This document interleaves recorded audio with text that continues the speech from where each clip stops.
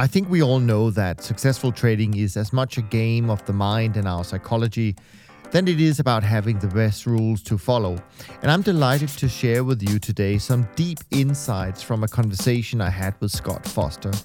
Now, Scott is not your typical trader, as he draws on his exposure to Aristotle and Plato, as well as Austrian economics and magic, in his search for logic and universal truth that eventually shows up in the psychology of the markets. So sit back and relax and enjoy these unique views and observations from Scott. And if you would like to listen to the full conversation, just go to toptradersunplugged.com/27 and also /28.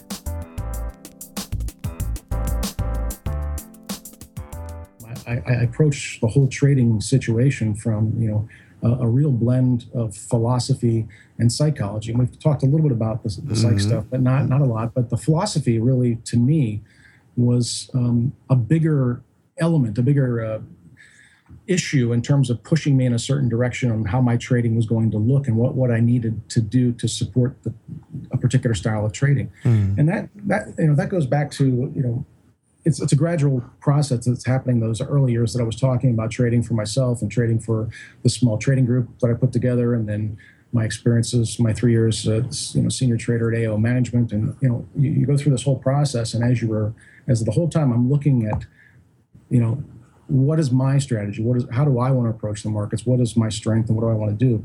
And I kept having a problem reconciling all the different strategies that I was reading about.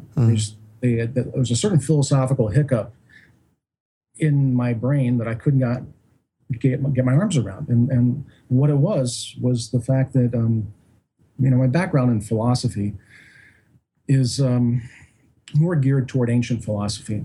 My father had me turned on to Aristotle and Plato and the pre-Socratics at an early age. And he was my professor for a lot of my classes in college.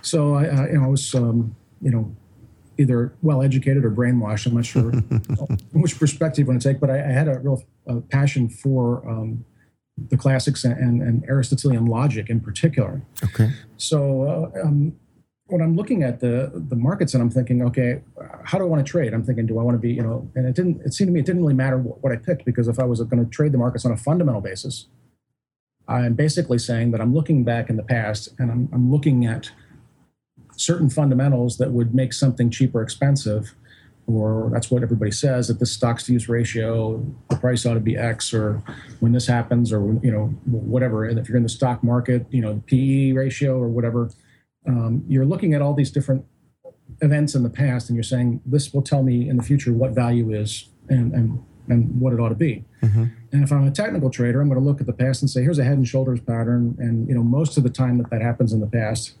I've counted 75 times it's happened out of, X, Y, Z. It seems to point in the future that this is going to happen. Or if I'm going to look, pick a strategy, any strategy, at the end of the day, I ran into a real difficulty with trying to understand, just because it's happened in the past, why does that mean it's going to happen in the future? Right. And for my field of study, which is epistemology, which is the theory of knowledge, how do you know you know?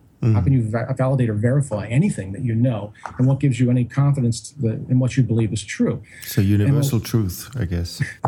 Exactly. And that's what Aristotle basically said. And through his, he basically, invented the logic that everybody kind of accepted for 2,000 years. Everybody's been debating over the last 100 as to whether or not it was right or not. But he said in classical logic and syllogistic logic that when we put these propositions together, all men are mortal, Socrates is a man, therefore Socrates is mortal. We can evaluate their truth by looking at what he called the square of opposition, which is, if you could picture, just if you drew a square on a piece of paper, in the upper left-hand corner, that stood for, he had letters symbolizing them, that stood for the universal affirmative, which, for example, I could say all toll bridges are expensive. Right. So, and to the upper right-hand corner is the universal negative. All toll bridges are not expensive. Down in your lower left-hand corner is the particular affirmative. At least one toll bridge is expensive. And the lower right-hand corner is the particular negative. At least one toll bridge is not expensive. And Aristotle went on to try to argue, we have inferences that are true always by looking at the relationships between these four propositions. Right. For example, the top two, the universal affirmative and the universal negative, they're called contraries. They both can be false, but they both can't be true. The relationship between the particular affirmative and the particular negative is a subcontrary, and it's the exact opposite. Both can be true, but both cannot be false. And the relationship between the universal affirmative and the particular negative is, called a contradictory, and they both cannot be true and they both cannot be false. One has to be one has to be the other. But the relationship that had the most important bearing on my understanding of trading was the subaltern relationship, which is the relationship between the universal affirmative and the universal negative.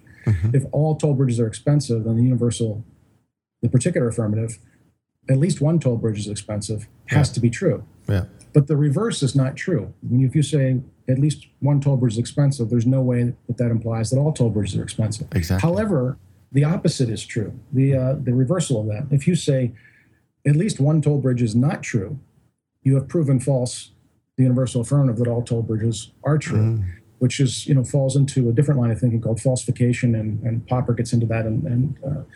But I was more intrigued by the universal because Aristotle was very consumed by universals, the things that were always true, and getting into natural law and so forth. And so I thought to myself, if I'm looking at a toll bridge, therefore all toll bridges, how's that any different than looking at head and shoulders, and drawing some conclusion that really didn't seem to logically come about? It's kind of like saying, hey, white swan, therefore all swans are white. Right. Well, logically, it's and basically the subaltern arrangement here, this understanding of Aristotelian logic is really at the basis of so many, shall we say, financial implosions, that conclusions and ideas that are treated as universals because of witnessing the particulars rather than the other way around. So I thought to myself, I'm looking at particulars when I should be looking at universals. So what are the universals? Right. That I can trade from? What is something that will be true tomorrow, true the next day, true until forever? Right. And if it's true forever, then it can't be empirically validated. So it has to be accepted as true. Right. And so like a natural law, it's just understood. It's like 1 + 1 is 2. Well, I could do 1 + 1 a million times and get 2, but the only way that I can say that it's a universal is to say that I accept it, that it will always be that way because it is. It can never be empirically validated. Sure. And so I find myself as an Aristotelian approaching the markets from what I would call a deductive point of view rather than inductive. So we start with universals and we reason, everything that we do, we basically believe, you could do it if you were locked in a closet most of your life because it's necessarily true. Right. And this is, not to get off topic, but we talk about Dominion being a firm that looks at the world through Austrian economic eyes, not because we make economic pronouncements, but the methodology of Austrian economists, the process that's their epistemology. It's very deductive. It's not empirical. It's not because we found 47 people that have benefited from the minimum wage, therefore it must work. It's like, well, it's not about working. It's what, vis-a-vis the principle or the universal is true and must be true, even if you don't see it to be true. So I kept thinking to myself, what can I focus on here that will help me? And there were a couple things that I discovered, but as it pertains to what we do in Dominion from day one till now is the psychology. The psychology of the markets is my universal affirmative. In other words, how people make decisions isn't going to change tomorrow, the next day. And just like it's not because of the studies that Tversky and Kahneman did to and how they basically created portfolio theory as a science. This existed well before it was something that was discovered, not something that anybody created. This is the way people process information, and they will always process it that way. And if that is true, which I believe very much to be true, and we could get a lot deeper into philosophy and religion and all that to debate that issue. But if you'll grant me that, which that's our starting point. And so when we build a trading model, we build everything from that top down. We don't look at data and say, well, what works and what can we do and how do we create a short-term trading system? We look at it and say, how do people make decisions and how are they trapped in these bad decisions and how can we capture that? It's very, very specifically in the marketplace. That's it for now, and remember that if you want to listen to the full conversation with Scott, please go to toptradersunplugged.com/27 and /28. Now, if you enjoyed this short, insightful clip from a past episode of the show, then you will love the free book I'm giving away right now. It's called The Many Flavors of Trend Following, and it includes some of my best insights on perhaps the most dependable and consistent, yet often overlooked investment strategy. And you can get your free copy at toptradersunplugged.com/book right now and start your own journey today. Again, just go to toptradersunplugged.com/book and make sure to tune back into the podcast or YouTube channel next week for more exciting and engaging conversations. Until next time, take care.